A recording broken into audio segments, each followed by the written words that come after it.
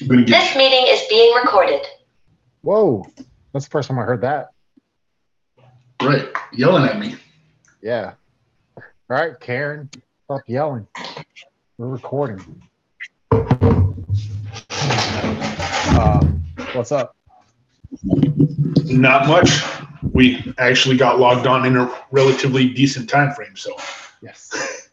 last time, 40 minutes of our hour was spent just trying to get us logged in.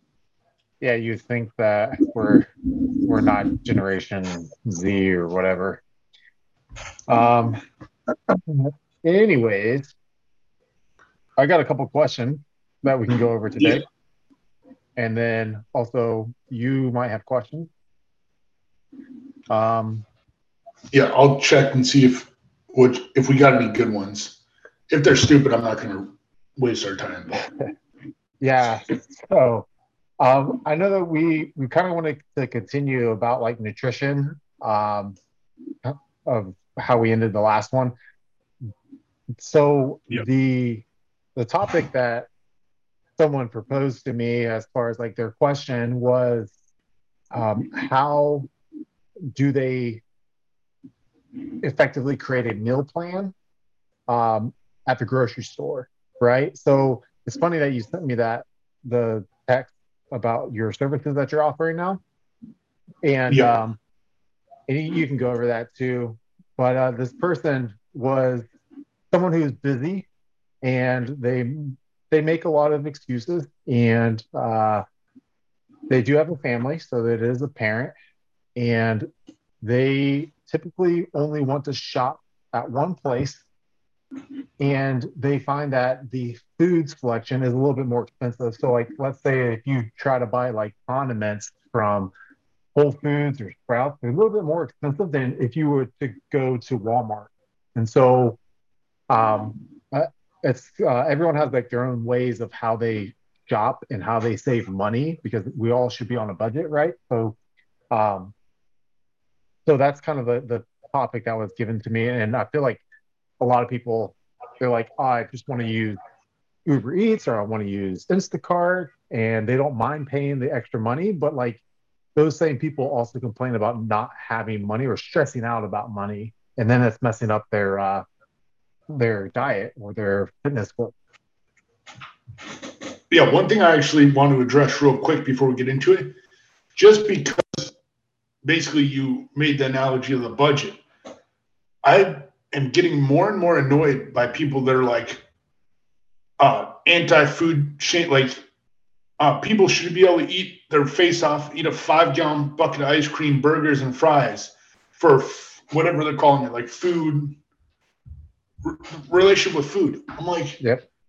this, yeah, you could have if you wanted to portion out and track part of your macros to have a half of a burger, it absolutely can be done. But be like, oh, you can eat pizza, burgers, and wings, and this just means you have a good relationship with food.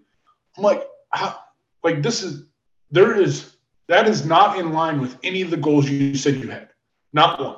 And then making it like food positivity, all this stuff. I'm like, when you compare it to a budget, they're the perfect example is like people spending money they don't have based on their body, their muscle mass, their hormonal situation. There is a set amount of calories their body's going to require to maintain weight. So if they want to stay at the same weight or lose weight, that is their constraint. That is their budget. Just because it's a good relationship with food, just because someone wants Gucci belts, doesn't mean it's in their budget. Like, God, coming from someone that was so overweight, this annoys me beyond belief because it's just like justify all these poor food decisions, justify not having any idea the amount of calories you're putting in your body, yet expecting there to be any type of results.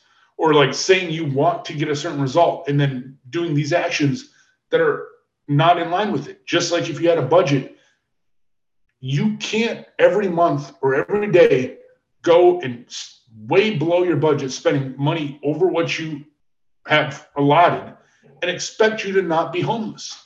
I don't get it. Yeah.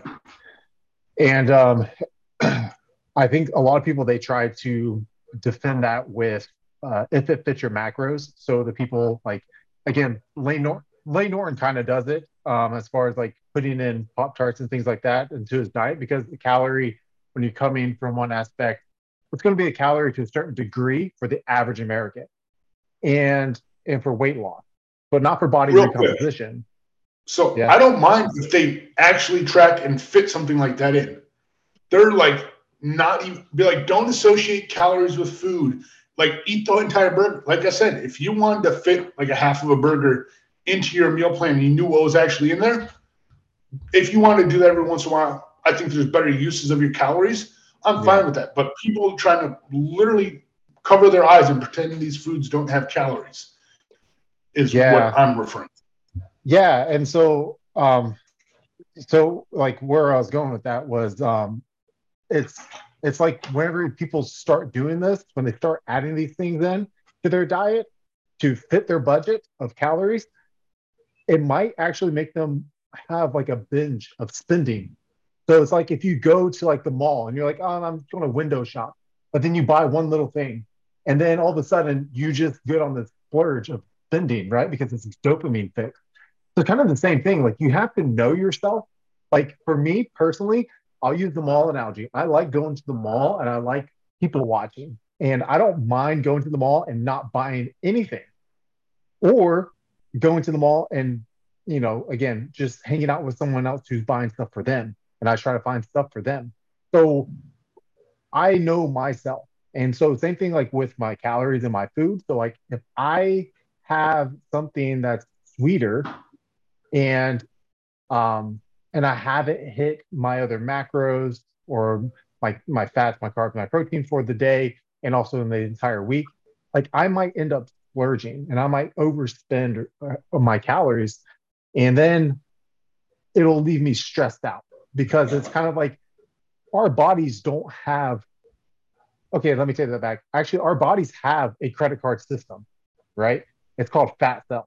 And so we put all this debt, all these calories into fat cells. And then we're like, oh, I can like work it off later because I'm going to go and after I eat this pizza, or I'm going to eat this pizza because I just did an hour on the Stairmaster. And so I earned this. I burnt all these calories or I have all this extra to spend.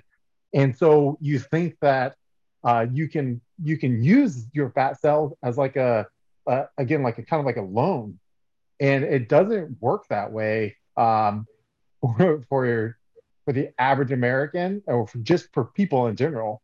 Like physiologically, it just doesn't work like that, and I think that that is a cascade of bad decisions that the majority of people find themselves in because everything's at your fingertips, man. And it's just like you can get everything that you want. And like yeah, like it is a very big problem, and that does bother me. That one specifically bothers me.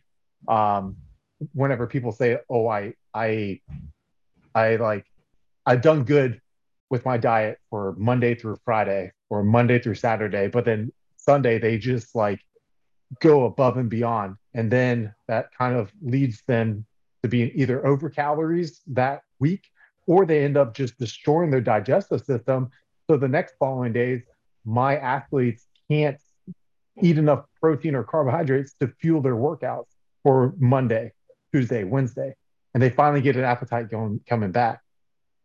So Yeah, absolutely. And so many people along that same line, they're like, "Oh, I earned this," and they go off of some wearable like, "Oh, I burnt 1,000 calories," and realistically, they probably burnt 400 to 500 calories, and then they go because they earned it. They go back and eat that amount of extra calories, and then they're wondering why they're gaining weight, and it's not because you're breaking the laws of thermodynamics. It's not because X, Y, and Z excuse.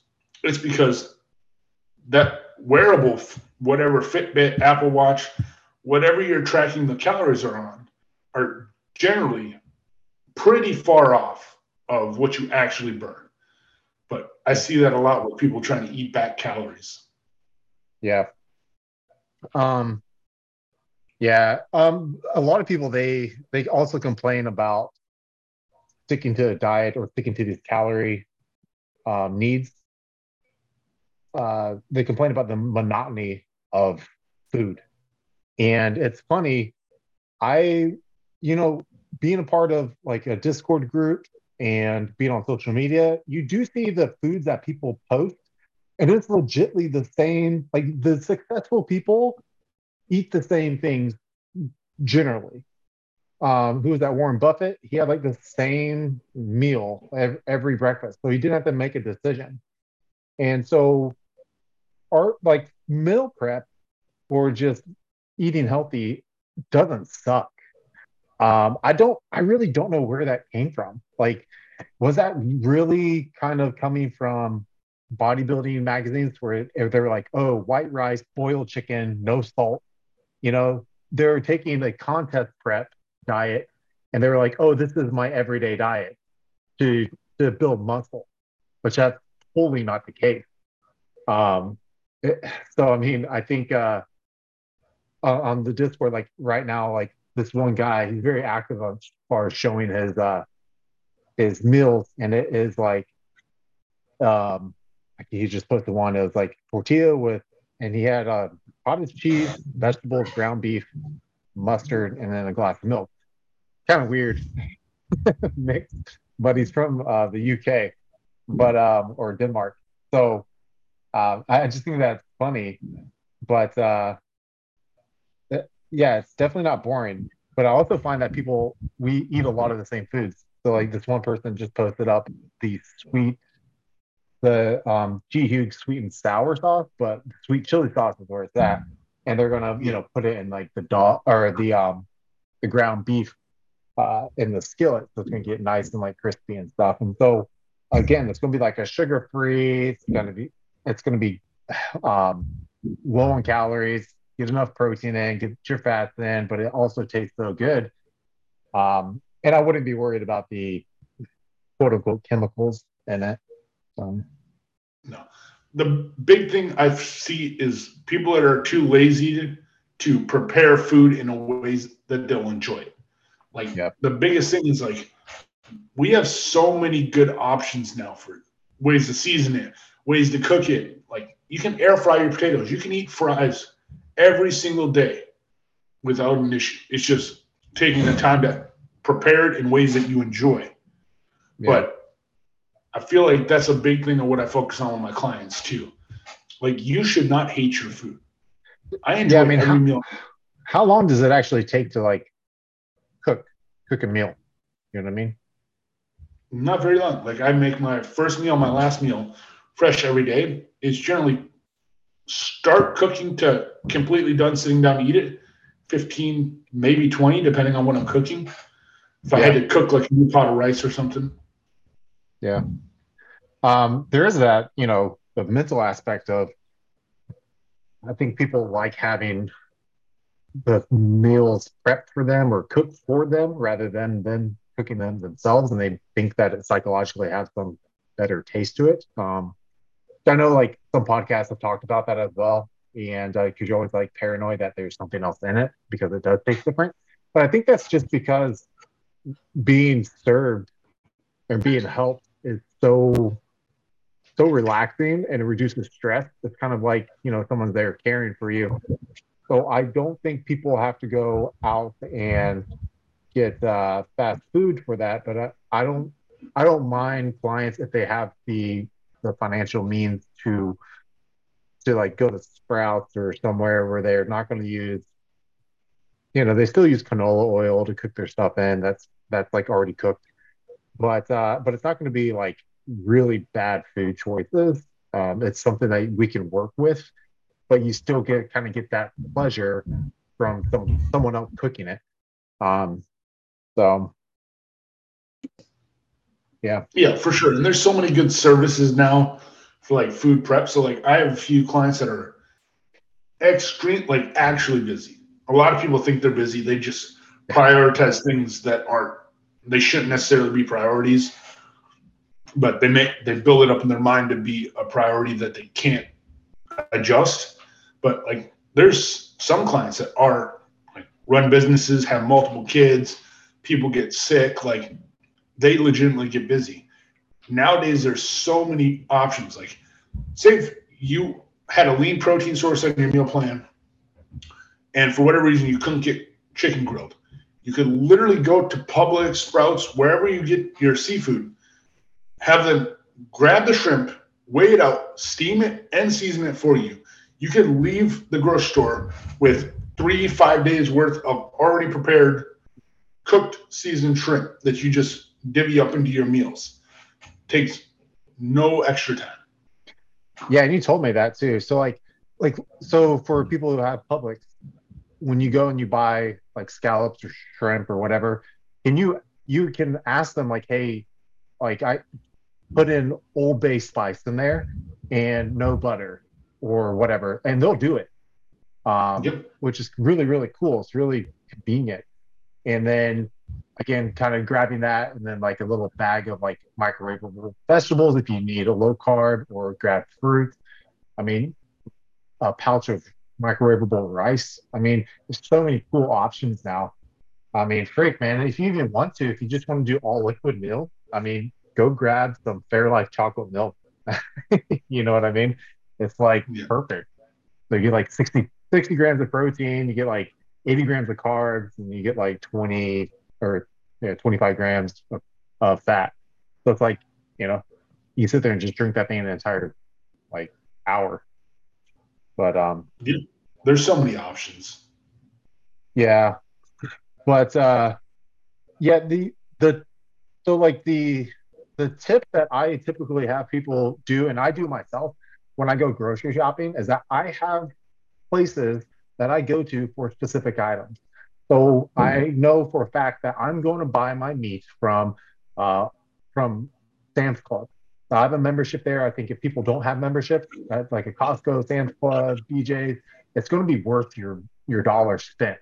But they also provide you with like organic or grass fed or free range meats and stuff like that. And or you can even request at your local farm, which we're actually looking into, to like buy a half a cow and doing it that way. And but I'll go to Sam's Club and I'll grab all that, right? And I'll grab like whatever else we might need as far as like frozen or not frozen vegetables there, but frozen fruits. Because again, when you freeze fruits and vegetables, they typically hold their antioxidants and vitamins a little bit better than fresh. But yeah, I mean, that's kind of the route that we go with that. But then all my condiments, I just go to Walmart. So I go to the Walmart marketplace, so cheap. And then if I need to, I can go to Publix for these specific items that are, I like legitly try to find BOGO items only. And also like chocolate milk. My kids drink that A2 chocolate milk, the Hershey's chocolate one. Yeah. And Publix is the only place that sells it. So Walmart that we live next to doesn't have one. So, I mean, and like you're not spending tons of time in there, right? Because again, we're kind of eating the same foods as far as in the house. If I'm legitly craving something else, it might be something that I can't prepare myself. So like sushi, like I can't really prepare that. I can go without it, but if I like legitly want something, like then I'll like again kind of go and treat myself because I have that budget because I've been doing well on my diet for 3 weeks or 4 weeks, not 5 days. So like we need to get past this like, oh, I was good Monday through Saturday and I can cheat on Sunday. That just doesn't work out. You're not going to save any money. You're not going to save any calories. You're not going to look better, feel better. So, and I don't know why you're rewarding yourself for such a small amount of time being adherent to a diet. Yeah, especially it's when most people do that cheat day or whatever. It's not one meal that is they 800 whatever 500 800 extra calories compared to their weight loss plan. These days are like go out for a crazy breakfast, 1500 calories, eat a burger at lunch, do pizza for dinner. And an easy example is I talk to people, 1 pound of fat is approximately 3,500 calories. So if over the week you've been in a 500 calorie deficit for 7 days, that would equal 1 pound of weight loss. If you came back in and on Sunday, you ate back 2,500 of those calories, and you wonder why you barely lost any weight over the next week, or when you average it out, it's because you eliminate most of your deficit in the one day or the one meal that won't affect anything. Yeah. People always like this, oh, one meal won't affect anything. I'm like, if you eat 4,000 calories in that one meal, it will affect something. Like, Yeah. So like even on those menus at restaurants where it's like the calorie counts, I know a lot of people have used those, but I forgot where I saw it, but they have definitively said they are wrong and they are under what they are. Again, because no chef is back there measuring out a tablespoon of olive oil to cook your stuff in. They're just spraying it on there and then going, globbing butter on there and going. Same thing like with portions. They really don't know. I mean, they have a good idea. I would assume some higher end chef, but the average person doesn't really know. And you can even quiz them on it, right? So it's like an average piece of protein is usually like the size of a deck of cards, like the same thickness and such. So, but the like even if you Google search, right? So like it'll show you like how many calories is at the average restaurant, and it shows 1,800 to 2,000 calories, but it can go up to 3,000 calories, right? So it's like, and we know for a fact, like Cheesecake Factory. I mean, I love that place, but for sure, like you freaking get a salad, man, and it's like 2,000 calories, more than that, and the majority is from fat, and you really don't need that much fat. But I mean, you will see on here, there's like they're very, very lenient on the law of those they have fast food calorie counters or restaurant calorie counters. I mean, it's not advantageous for a restaurant or for consumer spending to be like, oh hey, like don't go out to eat to this restaurant because it's like way more calories. Or if they actually are honest, they will give you less of a portion than what you actually want. I mean, you go to the UK, all the UK listeners, you know that when you come to America, you're like, dude, everything's freaking huge. Like it doesn't have to be just in the state of Texas. It's like everywhere in America. Like our large is, or our small is the large in the UK for like French fries, right? Like it's freaking crazy, man. yeah, and basically, if someone's going out to eat and they're going to try to incorporate, like count it, track it, I basically always tell them to track less protein and more fat, because they're almost always added oils, butters. Like my client Maddie, she went to culinary school for fun, and she did internships and like different things in different restaurants. They add extra butter, fat, oils to everything to make it taste good. So even if like the food on the, like, oh, I got broccoli and chicken, but the chicken has oil doused on it before it even, like even grilled chicken breast. Most restaurants will put like an oil on the outside to keep it juicy. And so even your grilled chicken breast a lot of times has added fats to it. And then they'll be like, oh, broccoli. And then it comes out in just a bowl of butter. Like there's a lot of things that add up very quickly. Yeah. And you don't recognize it too. Like when you're full, you don't register. That's like one thing that I try to like make sure that everyone does, like when they are eating out. I know this is what I do because at home, I usually just shovel it in and I'm good to go, right? Because I know what I'm eating. I know the calories and I know that I've already missed however many meals throughout the day. So I need to like hurry up and get them in. But whenever I go out to eat, I typically will like cut my food, take a bite, chew, set my silverware down, and also engage in conversation with whoever I'm there with. And then so it's like you can trick your brain to be able to register when it's full, when it's not full, just by slowing down eating and also chewing a lot, since that's where your first part of digestion actually begins, is in chewing. So, yeah. How And did we your get hunger on? signal is a delayed response. So when Yeah. people are like eat super quick, you tend to eat way more calories because there's a lag between when you put food in and when your body starts registering that and down regulating appetite or giving you signals of being full. So definitely slowing down food, how fast you eat it.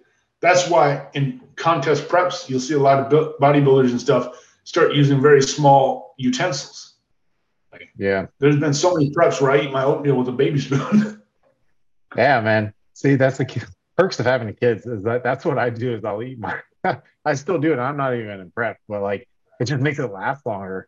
Yeah. But yeah, man, it's I don't know. It is what it is. Yeah, okay. Oh, so that was a very common rant I think that everyone might have who is part of this coaching or fitness industry. Um, so got some questions. Um, so since we talked about weight loss, they asked about cardio versus cardio and weight or just weight. Like what's the best for fat loss? If someone was only going to have time to do one thing, I would absolutely prioritize weight training. Especially in the calorie deficit, you want to maintain as much lean muscle mass as possible. The more lean muscle mass you have, it's going to support your body requiring more calories, basically burning more calories. So if we're trying to get in and stay in a calorie deficit, if we can keep our body burning more at rest, that gives us more to pull from to be in a calorie deficit.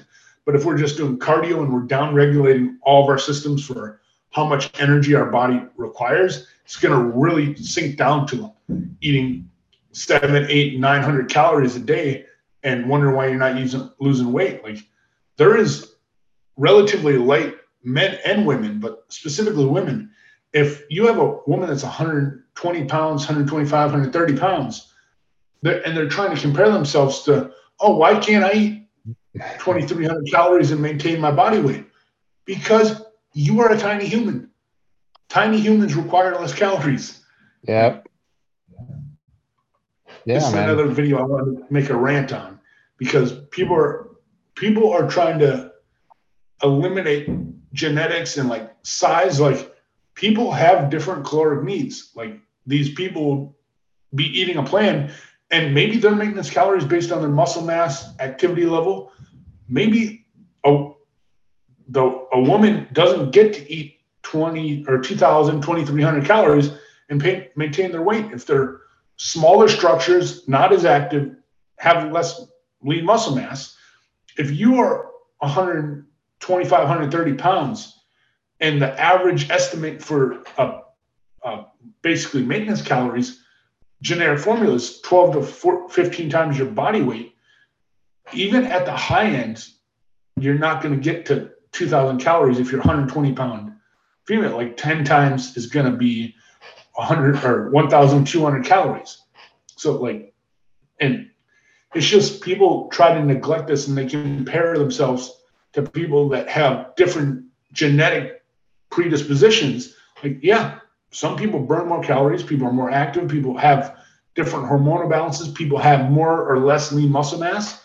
And people, especially nowadays, like if someone's eating 1,500 calories as a small female, be like, oh, my coach is starving me. I should be able to eat all these other things.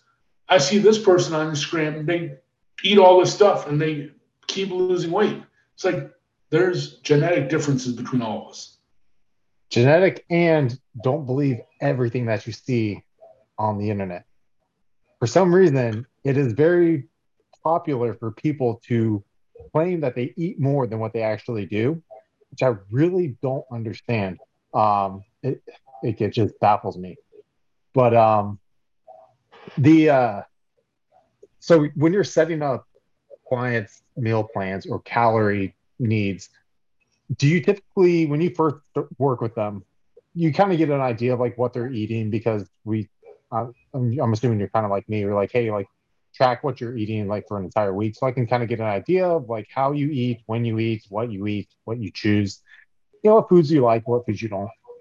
Do you typically try to put the calories on the higher end rather than lower, so that if they don't lose weight, then you can slowly lower it versus you start them off like, again, like if someone's eating, 2,300 calories, but then you try to just keep it around that same calorie, but you manipulate the macros.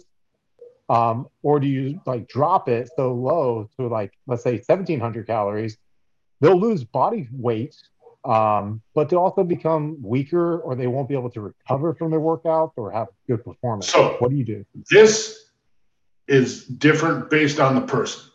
Yeah. Because their psychology, if they came to me as a referral from 4 of their friends that all got great results, perfect world, I want to start them on as high as food as I can and give it 2 weeks to truly identify their maintenance calories. So I'll have them weighing in every morning, and we'll go 2 weeks and we'll be comparing averages. And then I will start them on whatever, 13 to 15 times their body weight if they're relatively lean, like not lean, but like not needing to lose like 20% of their body weight or more. I'll try to start them on as high as calories as would make sense from basic calculations. And then from there, we'll morning weight every single day, average that out for the week, and we compare average weights for 2 weeks and say they maintained weight. I'm going to base that as their maintenance calories for now, and then I'll adjust based on if they're trying to lose weight or gain weight. And then we'll do the same thing. If they gained whatever, 1 pound, 2 pounds, I know over that time period they were eating approximately this many more calories than what they needed, and then we can start pulling back.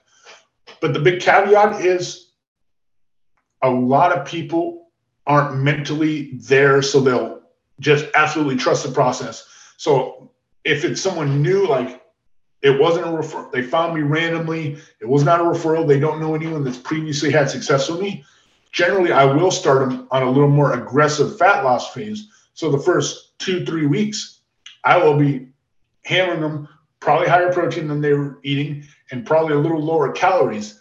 And the higher protein might still cause a recomping effect because people undereat protein so much. But the goal will be get meaningful weight loss so they're bought in.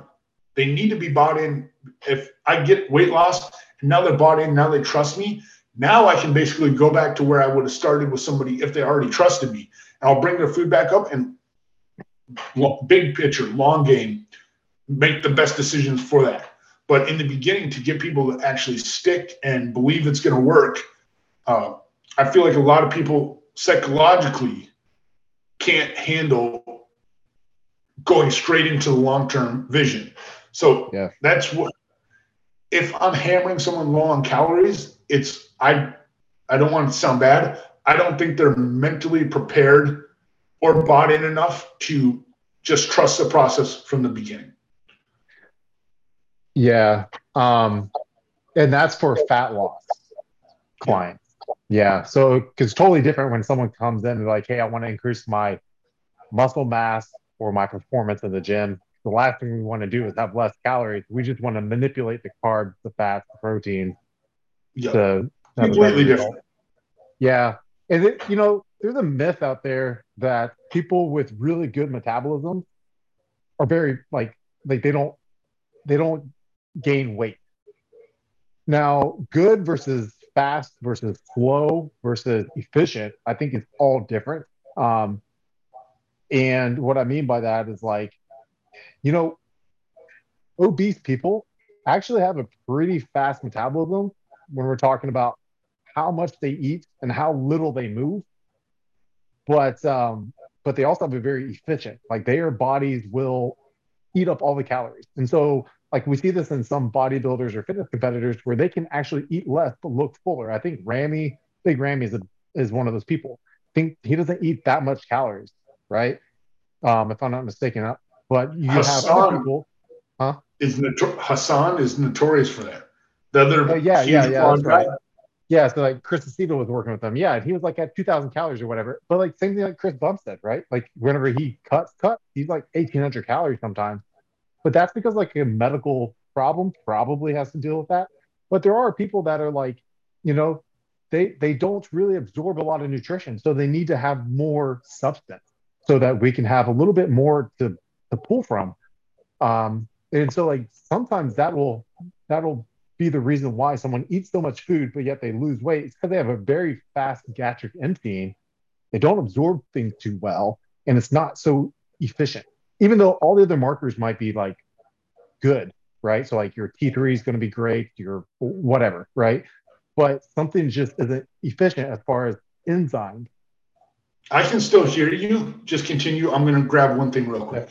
Yeah, but but that's like a big misconception with a lot of people, and they're like, oh, well, if I'm not losing weight, then I don't have a fast metabolism, or in order to lose weight, I need to have a faster metabolism. So they typically will either eat less, which they think it's quickening their metabolism, or they search for a supplement to boost their metabolism, which is they think maybe thyroid, but really they need to move more and build more lean muscle, build more tissue. And that's how these people, like TJ was saying, like can get away with eating more calories, is because muscle is a very expensive tissue and it needs more calories. That's kind of like you have a Ferrari as your car. It's going to be expensive to maintain that Ferrari to be at its peak performance. And so you're going to have to put more money into it. But if you want to be a Hyundai Accent, then go ahead. Like you don't need that much money in the Hyundai Accent to get you from point A to point B. But do you really want your body to be a vessel to do thing A and thing B and then go to bed? Is there really any enjoyment in life? Now, I'm not a car guy, but there is something enjoyable about driving a very fast car. There's something enjoyable about having, you know, like a truck that can go off road and you can have fun in. There's something about being very versatile and very agile rather than just a commuting car. And so I kind of look at the body as kind of the same way. And I think if people put that into perspective of the materialistic things that they enjoy and then their body, they might have a little bit better success. But they think that it's just either, like you were saying from the beginning, genetics is a huge thing. They think that, oh, genetics rules everything. I'm just meant to be fat. I'm meant to have diabetes. I'm meant to have cardiovascular disease. I'm meant to have all these things. Okay, when it comes to weight loss and diabetes, type 2 diabetes, that is your lifestyle choice, like unfortunately. Um, but yeah, we want to make sure that we have enough lean muscle mass. Now, going back to the question, cardio or weights, or cardio and weights, I'm a big believer in cardio and weights. As far as like when you do your cardio, it's kind of up to you. But weights as the main primary mover to building a strong physique and increasing your caloric need, which means you can have more foods into your diet, which you won't feel so deprived. And then using cardio as a way to keep your health, because you're going to have more muscle mass, which requires more blood. You need to be a little bit more efficient at like how your vascular system works. But then also, you're going to come to a point where like it doesn't. You still need to eat food, and there becomes a point where your body is really good at sending out leptin, and leptin will be like, hey, I really don't need to eat, but we need to eat calories to maintain or build muscle, or just to get toned. So you women that want to get toned, so we need to increase appetite. And I think, my personal opinion, anecdotally, cardio seems to help stoke some fire with my appetite. Oh, for sure. And that's why, like, I pretty much make every client stack their or track their steps, because, like, the baseline of activity, or like 3 times a week, spend 20 minutes with your heart rate over X. Like, those things do play a meaningful impact on not only the calories they burn, but their hunger, regulating hunger signaling, being able to get their food in, especially if food is higher. It becomes a chore. So making sure there's enough activity to fuel that. Just like when they talk about a 5 to 10 minute walk after a meal is more effective at lowering blood glucose than metformin, which is the type, like literally one of the main prescriptions given out to regulate type 2 diabetes. Like movement is so valuable.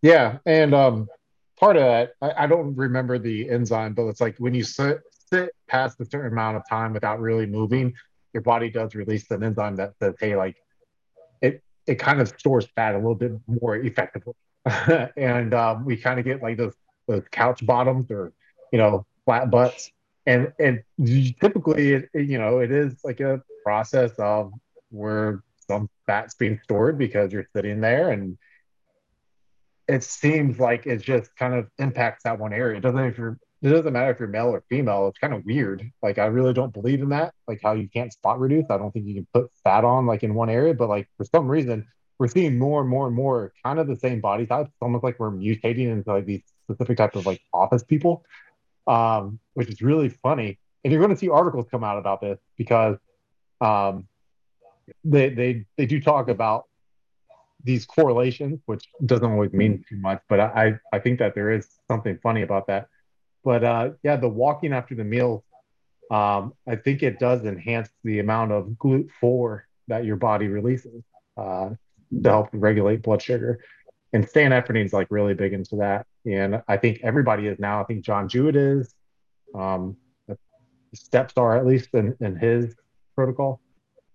I feel like everyone that's really on the evidence-based side of things, like taking the evidence that we have through relatively good research and extrapolating that out to more people, I feel like most of those do track some type of activity, steps, or whatever the case may be. But yeah, when it comes, like obviously in a perfect world, you're going to weight train as the main priority and then utilize cardio for overall health and burning extra calories as you're trying to lose weight. But I'd see a lot of people that they're not losing weight on as many calories as they would expect to be able to lose weight on. And then they're like, oh, my thyroid must be this or my thyroid must be that. And they go get blood work and they're within a very normal range. So like, Yeah. no, it's just you don't yet have enough muscle mass to support the amount of calories you believe you should be eating. Yeah. So I feel like it's getting more and more that people believe they should be able to get shredded or get show ready eating way more calories because of what everyone's showing on social media right now with like food positivity and all this stuff. Like it's Yeah. And we have to go based on your body. Yeah, yeah, and again, if you're adherent to a diet, you're going to see what works and what doesn't. You're going to see if you're eating more calories than what you should, or if you're eating less calories and you need more to have more energy throughout the day. Because that's always like the biggest worry that I have with clients is like they don't feel like they have energy, and I don't like for that feedback from my clients. Like it's something that I need to address, but it kind of I take it very personal because I'm like why don't you have like energy like you should? But I think part of it is that your body's reassessing to some food to the new metabolic changes. I think it does take a little bit of time to kind of readjust because whenever you work out, it does give you more energy. Like it's kind of weird, right? So it's like you don't have energy, but you go into the gym and you come back out and you're refreshed. You have like this dopamine and norepinephrine response, and you feel good. It's a mood booster. Um, but like when it comes to like people like oh I should be losing weight with the amount of food that I'm eating, or I should be able to eat more because I worked out 3 times a week. Well, now we can. First of all, I don't believe. There's two things I want to say. I don't believe in any nutrition labels that are on processed foods. I really don't. So if a serving of potato chips, if in a bag it says there's 7 servings of potato chips and each serving is 10 grams of fat, I'm like almost convinced that there is 7 servings, but it's going to be 20 grams of fat. I double a lot of this stuff, or there's more servings in there at the same amount of fat. this piggybacks on our conversation in the last episode that we started touching on. And I think I sent you the link. Yeah. They allow for massive variance in these processed foods. So whatever's on the label, like I use two examples. They'll say like a tortilla or this is a serving size, or like 12 chips is a serving size. But you put those 12 chips on a food scale and actually go based on weight, which is the only accurate way to do it. Mm-hmm. What they claim as a serving, like one tortilla, might be 10, 15, 20% more physical weight than the serving is tracking based on. And then allowing for the variance in how many calories are actually in that serving to begin with.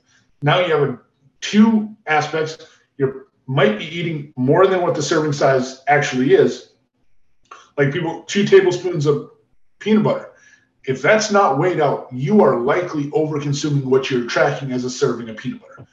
Then from there, now the peanut butter or whatever food it is might have up to 20% more calories in there than what's being tracked on the label.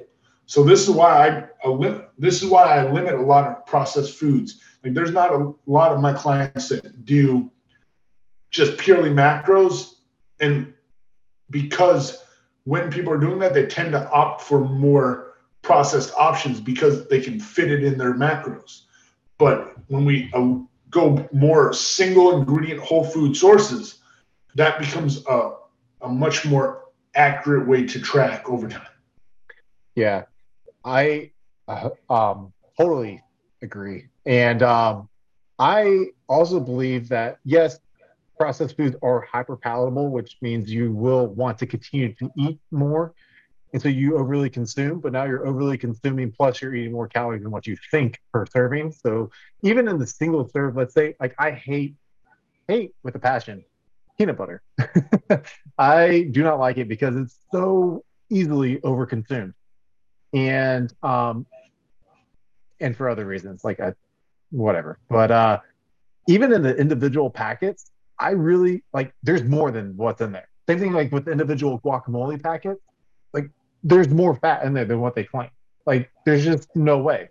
And I have measured some out, and I try to get the ones without all the tomato and all those other things so I can have like a true weight.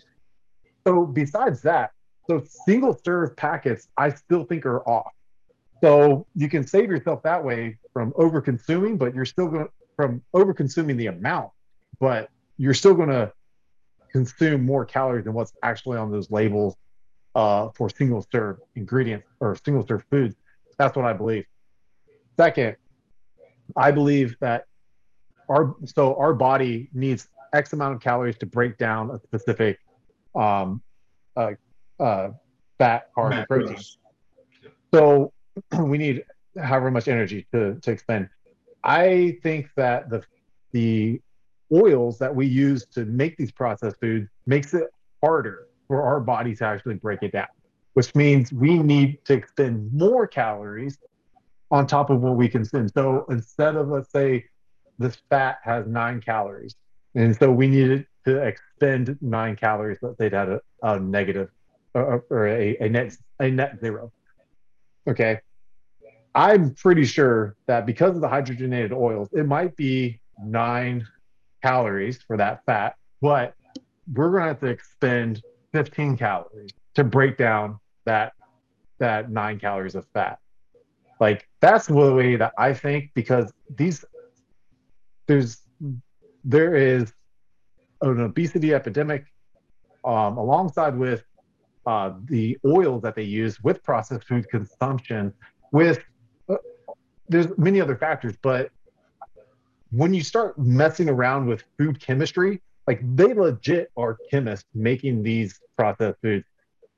Like there's something that just it doesn't sit right with me, and that's what I believe. Just because you can like using whole foods, you can tell like I ate this amount of calories, I expended this amount of energy based on what I tracked, and I wake up leaner and tighter.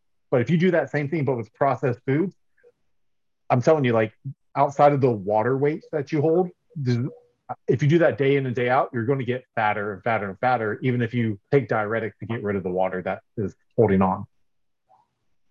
So I might have a little different opinion on this topic. I don't think the type of oil necessarily is making us need to burn more calories to achieve it. But the more common we see these oils and stuff being added to foods, that over time massively increases the amount of calories throughout the entire day. So like Well, if now we're adding so I mean, I think that it's not the oils; it's the oils being processed.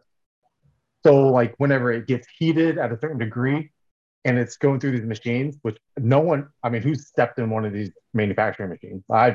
Or manufacturing facilities, I never have. But you start mutating fat. So you mutate olive oil, good fat, and you can mutate it into a trans fat. That that's what I'm saying. It's like because it does take longer for your body to break down trans fat versus an omega-6 fat. That's what I believe.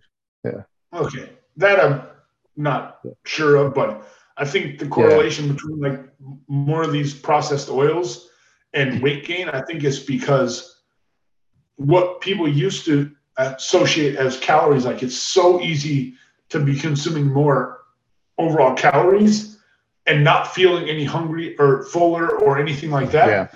Like it became way easier to get too many calories in.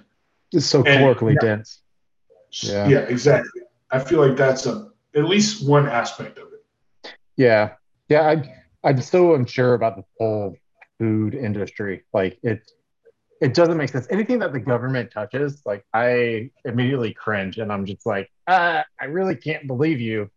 And then if someone dives in there, all of a sudden they're like, oh, this FDA or USDA person has now been released or they've been killed. So I'm like, I think I found your gimmick for you. You know, to build an online presence, you need some type of gimmick. I uh, think you should do all your videos with a tinfoil hat on. uh, yeah, freaking food industry stuff. I think Lane Norton has that because you saw that post Anytime about the diet soda and increased testosterone or something. I might have missed it. It was, Oh no, I shared it. It's the oh one I yeah, shared, right? Yeah, I think I put it on my I saw it on story. his feed. Yeah, he Yeah, this one, the New York Post. Uh, yeah, my camera won't focus, but here's why you should never get your nutrition information from mainstream media or influencers. They only care about clickbait and headlines. The headline here is drinking Coke and Pepsi leads to larger testicles and more testosterone. So that was the headline. That drinking, yep, there it is. So, right there. Yeah. yeah. So can you click on that? Yeah, dude. I'm telling you, like something just doesn't sit right because the government has their hands in this, and then they're like, "Oh, hey, what do men want right now?" Because of these like shrinking chodes and stuff. It's like, "Oh, they need more testosterone." So it's like what better study to come out than this, right? And so it's like, I don't, I don't know, stuff like this, dude. When he finds these things, I'm like, how do you find these things? Like, I wish I could, people have to send it to him, but Oh, that's what it is now because he's so notorious for going over this type of stuff. People send him stuff. I mean, I've personally sent him some stuff, which I don't think he's ever viewed any of my messages. Just he gets so many messages and he oh has no yeah, idea who I am, so it makes sense. But yeah, there's definitely a lot of people sending him a lot of these things. yeah. Anyways, all right. Been on for a little while, and I got to eat my meals. Talking about food. Yeah, I'm about to go start my salmon right now. But this Ah, is a good time.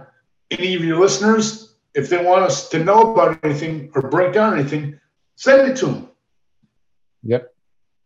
We can address these different topics if you guys message us, like make us aware. Like we pay attention to a lot of stuff, I feel like more than most, but we're not going to see everything. If you want an opinion on something, at least make us aware of it. And we only address it to the people that typically we coach or we, give advice to or consult. And so that's usually the ones who are like, we're going to talk to the most as far as like answering their questions. But yeah, if the public wants to comment below, then that would be nice because I need to know what is happening out there and what to actually address. So, Yeah, that's my biggest issue with making content. Like, I feel like what I'm interested in is a lot more in the weeds than what most people are interested in. Or I see something, I'm like, oh, everyone knows the answer to that. yeah. And Yeah. I kind of screw myself. Everyone knows how to read a nutrition label. No, they don't. So I got to get better at that. But, Yeah. All right, all my right, man. time to We'll go eat. ahead and end it.